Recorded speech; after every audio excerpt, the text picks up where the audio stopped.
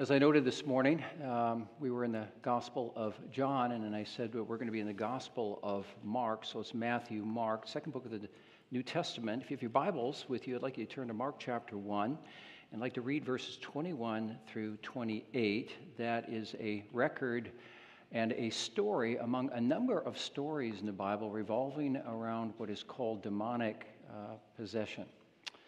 And this is a rather fascinating story, and I hope to unpack it with you this afternoon.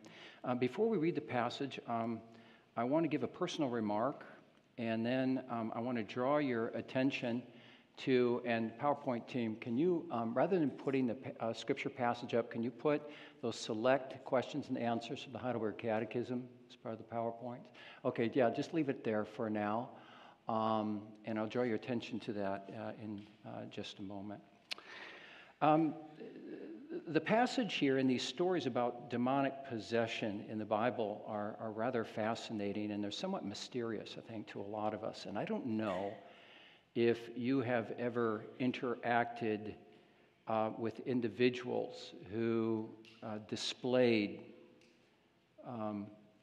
either demonic oppression or influence, or demonic possession. You know, the Bible warns us in the Old Testament, especially, against involving ourselves in occultic activity that can open portals to the realm of demons. And the Bible always treats demons as something very, very real, and a lot of people just kind of make fun of today, or they make fun of the devil, you know. But the Bible treats these things very, very seriously. And before I share with you some select question and answers from one of the confessional documents that we have, the Heidelberg Catechism, that views the devil as very real, I want to share this quickly with you, and I have to try to make sure that I don't give too much information, because I'll share this with you maybe, you know, in the months or years to come, a little more extensive treatment of this. But some of you know, one of my brothers was in the television industry. He was an anchorman, and he was a producer, and he served at a number of stations, and he served at a kind of a big station, Channel 7, I believe it was, in a place called Boise, Idaho. It's the capital of Idaho. And he shared a home with a woman. Now, this was not what we call a common law relationship or anything like that. He was simply, I think he had a basement apartment. And there was a woman who had recently divorced, and it was my brother was pretty principled, and so he was just simply renting from her. But he realized over time that she was manifesting strange behaviors. And to make a long story short, she started attending worship with my brother, just as this man here is worshiping in the synagogue, this demon-possessed man. And this woman had been involved in occultic activity, and it appeared that there was certainly some very stark demonic influence that was going on in her life. At one point, actually, there's a pastor named Ed Marcusy, who's in the United Reformed Churches right now, was the pastor of that church in Boise at the time. And if you know anything about the URC, and that's the denomination I came from, I mean, it's a pretty conservative group, okay? And Ed started interacting with this woman who started coming to church. And again, without going on the details, she would manifest things like her eyes would turn completely black. She would speak in deep voices and these kinds of things. That's kind of scary, I suppose, for kids, so I'll kind of spare you the rest of that. But he also noticed things that were going on around the home, like dishes flying off the kitchen table when no one was there, or the water heater going on and off unexpectedly, this strange things like that. And being that he was a television anchorman and producer, you know, he was a very rational guy, and dealt with news items very objectively. And anyway, he shared these things with me, and a lot of people knew about these things. And I asked Ed Marcusy some years after this, I said, Ed, as this woman was going through this all, what did you ever make of that? And he said, you know, Phil, he says, I still don't know what to make out of it, but it was a very, very odd time. So the reason why I share that with you is not to be sensationalistic, but just to underscore the fact that the devil is real and the demons are real. We see that in the passage here. And I want to draw your attention to the Heidelberg Catechism, which is one of our confessional documents. It goes back to 1563, so it's about 450 years ago, just to demonstrate that Christians and Orthodox Christians have always taken the devil very seriously. So look at this. Just to give you a quick, I'm going to run through these. I'm not going to make any comments. Just some questions and answers. Why are you called a Christian because I'm a member of Christ by faith, so that I may fight with a free and a clear conscience against sin and the devil in this life. Question, why do you call him, that is Jesus, Lord? Because he has ransomed us, body and soul, from our sins and has freed us all from the power of the devil. What is required in the 9th commandment? I must not give false testimony against anyone, twist no one's words, gossip or slander. Rather, I must avoid all lying and deceit as the devil's own works. What is the second petition of the Lord's Prayer? Your kingdom come. That is, rule us by your word and spirit, preserve and increase your church, and destroy the works of the devil. A few more. What is the sixth petition of the Lord's Prayer? Lead us not into temptation, but deliver us from the evil one. That is, in and of ourselves we are so weak that we cannot stand even for a moment. Moreover, our sworn enemies, the devil, the world, and our own flesh, do not cease to attack us. Will you therefore uphold and strengthen us, O Lord? And finally this, what is your only comfort in life and death? Q&A 1, for those of us who are familiar with this document. That I'm not my own, but in body and soul, in life and in death, I belong to my faithful Savior, Jesus Christ. He is fully satisfied for all my sin and has set me free from the tyranny of the devil. So it talks about the reality of the devil, the power of the devil, the works of the devil, the tyranny of the devil. Evil is real. And it's what we're called as Christians to fight against and win in the strength of Christ. Let's look at the strength and the power of Christ now in this passage. So if you put the scripture passage back up there. I know you got to go a little bit. There you go. All right. Let's read together. And as they went into Capernaum, and immediately on the Sabbath, he, that is Jesus, entered the synagogue, and he was teaching. And they were astonished at his teaching, for he taught them as one who had authority, and not as the scribes. And immediately there was in their synagogue a man with an unclean spirit, that is a demonic spirit. And he cried out, "What have you to do with us, Jesus of Nazareth? Have you come to destroy us? I know who you are, the Holy One of God." But Jesus rebuked him, saying, "Be silent, and come out of him." And the unclean spirit, convulsing him and crying out with a loud voice, came out of him. And they were all amazed, so that they questioned among themselves, saying, "What is this? A new teaching with authority. He commands even the unclean spirits, and they obey him." And at once his fame spread everywhere throughout all the surrounding region of Galilee. And we'll end our reading at that point. Again, a fascinating story, and just one story among many in the Bible regarding demonic possession. Now, I don't know if you know this, but the term demonic possession is not even found in the Bible. The term is demonization. Demonization. And there's different levels of demonization and demonic influence. Perhaps the most deep infestation of demonic spirits is in, I believe it's Mark chapter 5, yes, where we have a healing of a man literally infested with hundreds of demons. He's known as the man of Gadara. It is the most extensive record and story of demonic possession in all of the Bible. The one before us is a bit shorter, but really it is no less startling, I think, for those who maybe are reading their Bibles for the first time and going like, wow, what is this all about? Now, we might ask ourselves the question, when you read the Gospels, when you read about the life and the ministry of Jesus Christ, why does the Bible spend so much time recording all these miracles of Jesus? And why do we find not just this story, but why do we find a number of stories about demonic possession or demonization in the Bible? And the answer, I think, is really simple. And I think the answer is found in the context. If you have your Bible, I want you to turn to Mark chapter 1 or go back just to verses 14 and 15.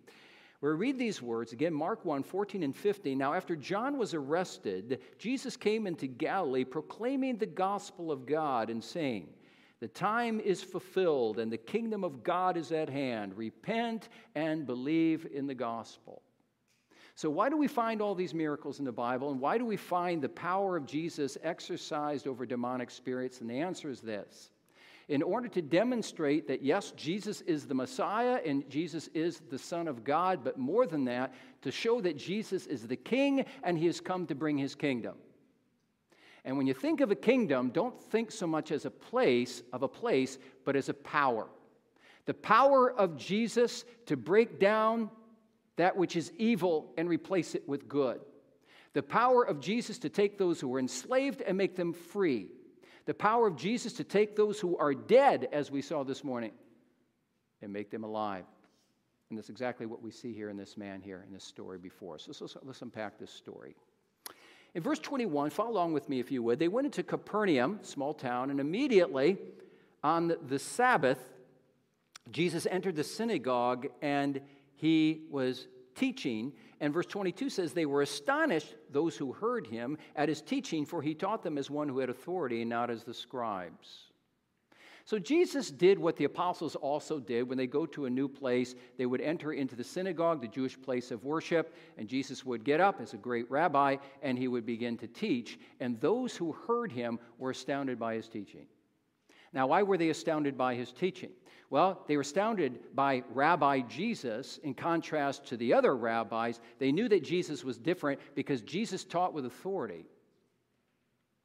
Now, the scribes and other rabbis, when they would come into the synagogue and they would teach, oftentimes what would happen is they would announce a text, they would say a few things about the text, and then what they would do is they would cite eminent rabbis, other more scholarly rabbis, and they would say, Rabbi so-and-so says this about this passage, and then they would move on in the text and they would say, Rabbi so-and-so says this, and eminent rabbi so-and-so who lived so many years ago said this about the text, and so on.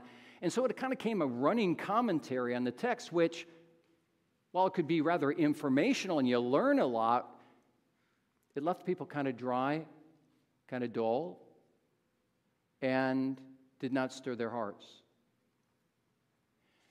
It would be like me in preaching, and I would announce the text, and I really wouldn't preach it, but I would just give a basic commentary of this commentator said this and this and this, and maybe some of you would like that, maybe some would not, I don't know. What you get is a very informational sermon, but not a very formational sermon. And the people sense something different in Jesus. They sense when he spoke in a way that was different from the scribes. He spoke in a compelling way. He spoke with power, and he spoke with authority. You ever wonder what it would be like to actually have heard Jesus teach and just to feel that authority?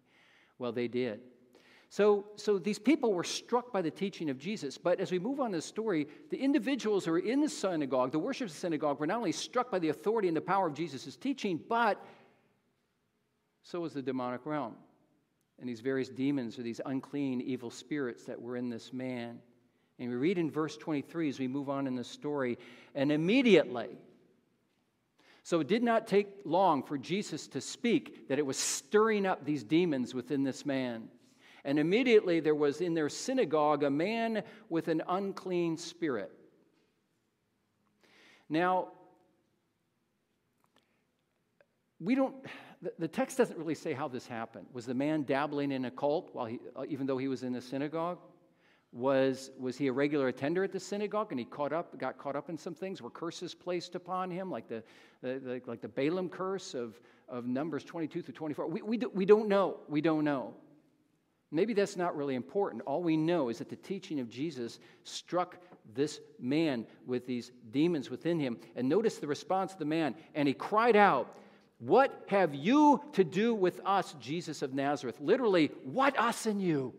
What us and you? I know who you are. You're the Holy One of God. And they say that after the demon says, have you come to destroy us? Have you come to destroy us? So we have the difference between heaven and hell here. We have the difference between darkness and light, Christ and Satan and those who serve him. There's something rather interesting. If you have the ability on this warm afternoon to kind of stick with me on this, but if you have your Bible or take a look at the overhead, and I want you to take a look at verses 23, 24, and 25. I want to bring out just two things. Immediately there was in their synagogue a man with an unclean spirit, and notice, and he cried out, "What have you to do with us, Jesus of Nazareth? Have you come to destroy us?" Now, it's kind of interesting. If you pay very close attention to the wording there, it shifts from singular to plural back to singular again. You know, what's going on there? So what happens is this man has an evil, unclean spirit. He begins to speak to Jesus. He's responding to the authoritative teaching of Jesus. And then this man says, how does he put it? He says, what have you to do? He didn't say, what do you have to do with me? He says, what do you have to do with us? So who is he referring to? He's referring to himself, but also the spirit that was in this man.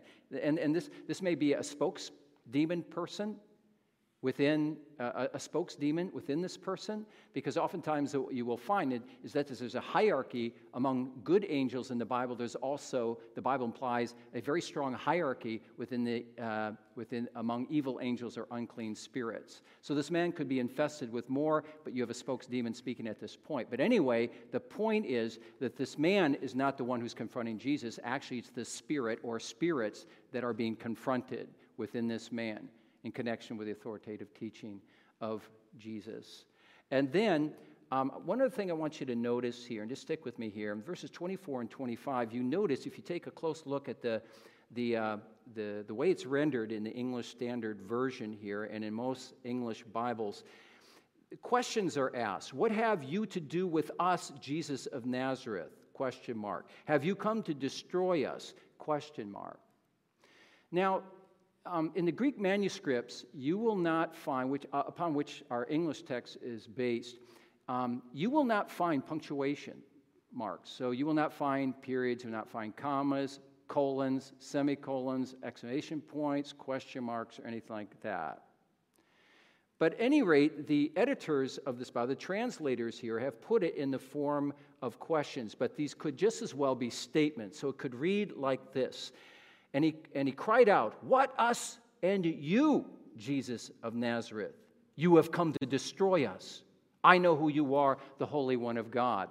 And when you consider this as statements rather than question marks, the force of this text carries with it, I think, even more power. And he ends by stating, this man ends by saying, okay, we know, I know, and the demon within me, and maybe these other demons know exactly who you are. You're the Holy One of God.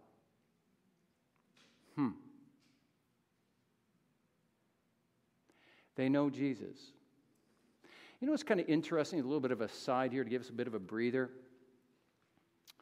There's a lot of people who come into contact with the Christian faith, who didn't grow up in a Christian church, let's say, and they're beginning to interact with it. And they start asking themselves the questions as they read their Bibles. Okay, how do I know when I read this, how do I know it's even true? Or how do I know what the Bible says about Jesus and what Jesus claims about himself is even true? How do I know Jesus is the Messiah? How do I know Jesus is the Son of God? How do I even know that Jesus existed at some point in space and time? How do I even know this? And Christians will come along and they'll work with people like that, and sometimes they'll give them very elaborate answers and kind of work with that person to bring them to the point of faith. One thing often Christians will not do when they share their faith with others, when others ask them, well, how do I know that this is actually true?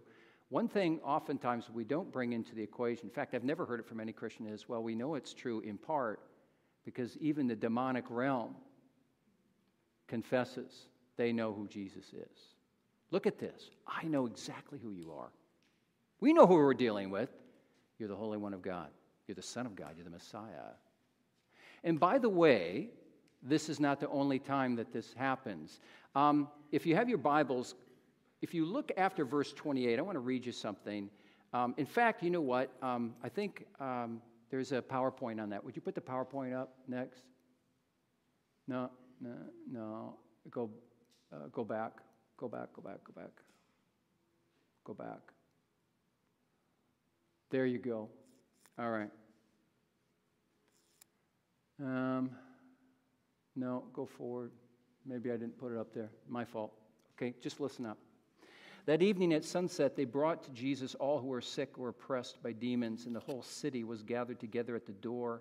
And he healed many who were sick with various diseases and cast out many demons, and he would not permit the demons to speak because they knew him.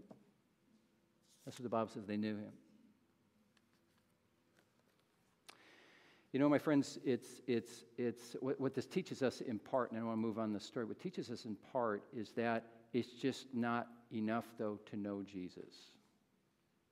It's not just enough for us to understand who Jesus is and read our Bibles and understand Jesus as a historical figure, but the Bible teaches us that we got to go to the point, as we saw this morning, of actually coming to the end of ourselves and dying to ourselves in order that we might find our life in Him.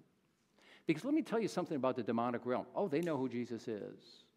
And even the book of James says that, oh, you believe that God is one? The demons do as well. And they shudder.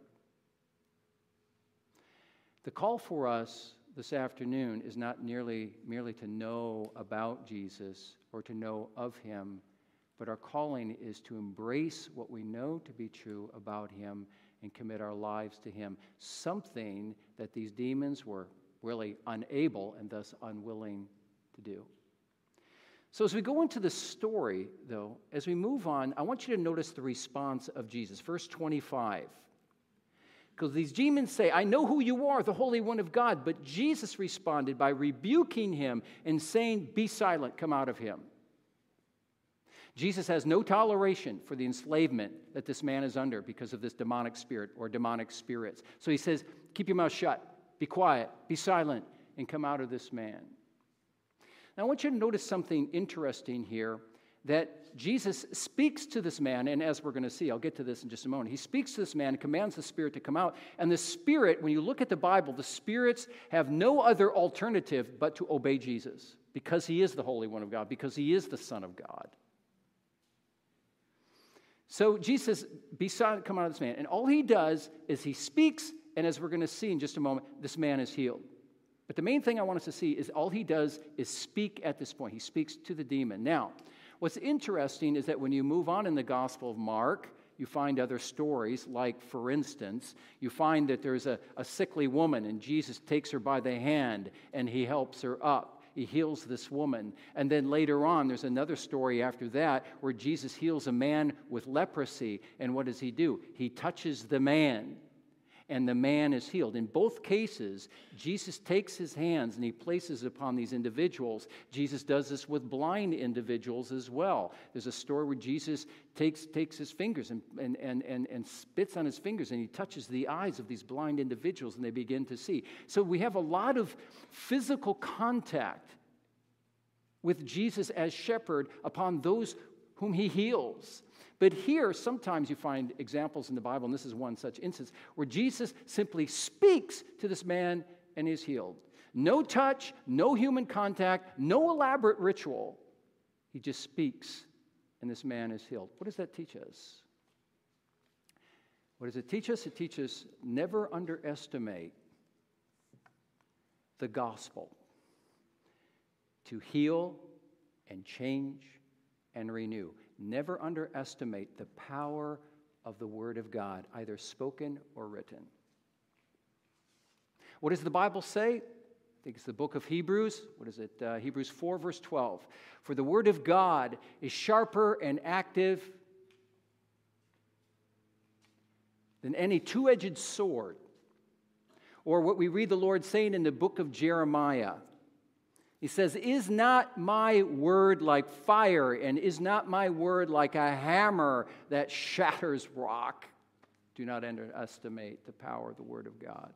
Why is it, do you suppose, that Christians, when they work with maybe a friend or somebody that they know who's not a Christian, and they're working with this person, and they're sharing the faith with this person, why do you suppose it is that in time, many Christians, and maybe you have done this, where Christians will say, hey, would you want to come to a worship service sometime?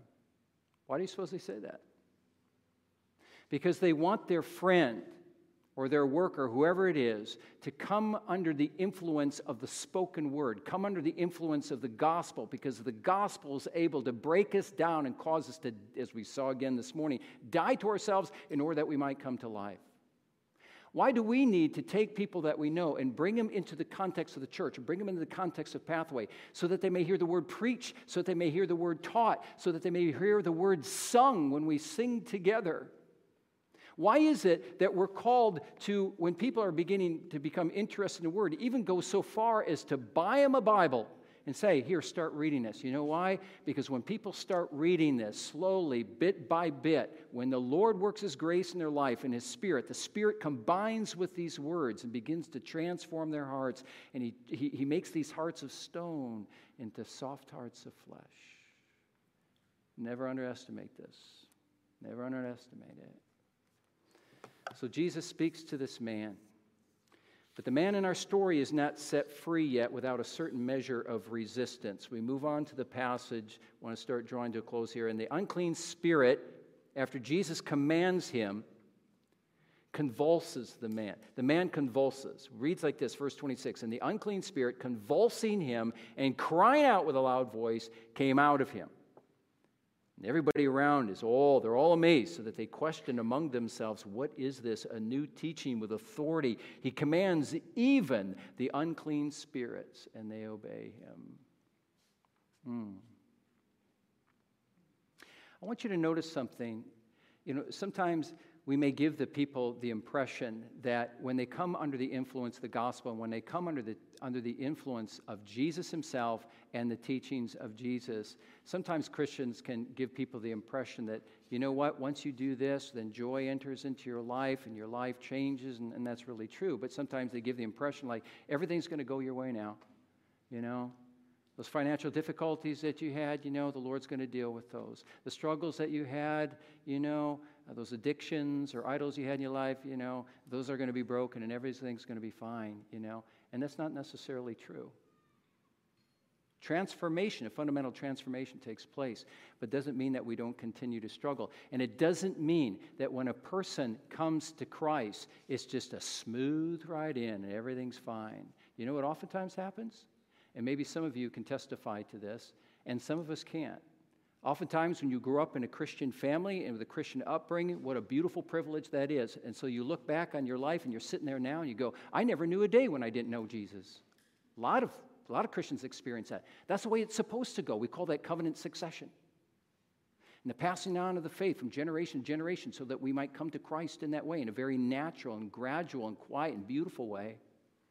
But some people, when they didn't grow up in that context, and they grew up in a spiritually dysfunctional context, what happens to them then is that when they come under the grip of Christ, sometimes it's not gradual and quiet. Sometimes it is, but many times not. You know what happens? It's extremely painful, cathartic, difficult. That dying to self, as we saw this morning, it can be an extremely painful thing. Look at this man. When Jesus commanded that demon to come out, what happens with that? What happens to that man? The demon screams because he's under the authority of Jesus Christ. But what happens to this man? He falls on the ground and he begins to convulse. Kids know what convulse means? Probably not. When a person convulses, it means he falls on the ground and he writhes. He's going like this, and sometimes he foams at the mouth. Sometimes he can throw up and these kinds of things. It's an awful, awful thing. So that when evil left this man, this is what this man experienced. And sometimes it is with people who come to Christ. It is a very, very painful thing. Let me give you just one example. I've told this story before, and maybe I've even quoted this, but it revolves around a woman, I'm not going to go into details here, who lived a life of deep-seated same-sex attraction, involved herself very deeply in this. But at one point, the Lord came into her life, and he began to change her, and the Lord worked his grace and spirit in her life. And the process in coming to Christ, she said, was an extremely painful one. Would you put the PowerPoint up there, please? Keep going, please. There you go. Rosaria Butterfield. This is what she wrote. She said, the word conversion is simply too tame and too refined to capture the train wreck that I experienced in coming face to face with the living God. I know of only one word to describe the time-released encounter, and that is impact. Impact, I believe, is the space between a multiple car crash and the body count. This is just her story. There are many people who have stories of various things that they're dealing with. But notice how she describes her transition to Christ. It was like this man here. It's like she describes it this. Impact. This was not gradual. This was not beautiful like waking up from a bad dream. It was like a car crash. It was an impact. But when Christ impacts a person's life, it may be painful, but the end, overall, is nothing but pleasurable. It's freedom. Look at this man. He was once enslaved, now he's free. He once was dead, now he's alive. And this is what happens when Jesus impacts a person's life. So, my friends, isn't this what many of us have experienced as well? I think a lot of us would say, you know what, I'm thankful I'm in Christ. And you know what, my life is not perfect. Not everything has fallen into place. But you know what, He is at work. And the powers of evil have been broken in my life. And for that, I'm fundamentally grateful. I'm grateful. Thank you, Lord. But maybe some of us here are not free. And maybe some of us are in a certain form of, and you know yourself better than anybody else here, you're in a form of bondage. What is described by one old hymn that we're going to sing in just a moment, and can it be, where the hymn describes those who are caught in human nature's night, that is bound by sin and bound by the chains of destructive habits that are extremely, extremely hard to let go. Well, listen, if even demons bend their wills to Jesus, albeit with pain, should we not also bend our wills to Jesus? And if this man has been set free from the realm of evil and enslavement and self-destruction by the power of Jesus, well, can he do that for any one of us here? Are we going to doubt that power and that ability and even that desire? If Jesus is able to do this, then let us collectively come to Jesus and collectively find our freedom in Jesus and collectively find our rest in Jesus, so that each and every one of us in our own personal way might be able to say, and many of you are going to be familiar with these words, I am not my own, but now I belong to Jesus, body and soul, in life and in death. And it's this Jesus who is fully satisfied for my sins and who has set me free from the tyranny of the devil. And praise God for that. Let's come to the Lord in prayer. Heavenly Father, thank you for the story of grace and the power of your kingdom. Lord, we admit this afternoon we are not full of power. Oftentimes, Lord, we are weak and we are powerless and we cannot even hold our own, even for a moment, apart from your grace. And so, Father, whatever place we find ourselves here this afternoon, whether we are caught in deep-seated sins or habits that we know are destructive, or, Lord, if by your grace we have been set free and life is good with small struggles here and there, Father, whatever we face, whether large struggles or small, whether destructive habits or whatever we are facing, oh God, we pray, as we always pray, grant your grace to us and confirm to us that when we die to ourselves and we repent and we entrust ourselves to Christ and seek to follow him, oh Lord, that's all because of your grace, and you bless that, and we pray that you will continue to bless that, oh Lord. So grant us that, Lord, here at Pathway and in our individual lives. So Lord, this is what we bring before you this afternoon. Thank you for this day. Thank you for our morning service. Thank you for this service now, and grant a good, restful day, the rest of this day, as we contemplate not only these worship services and maybe even the sermons this day, but as we think more deeply about your goodness and grace to us in Christ, we pray. In Jesus' name, amen. All right.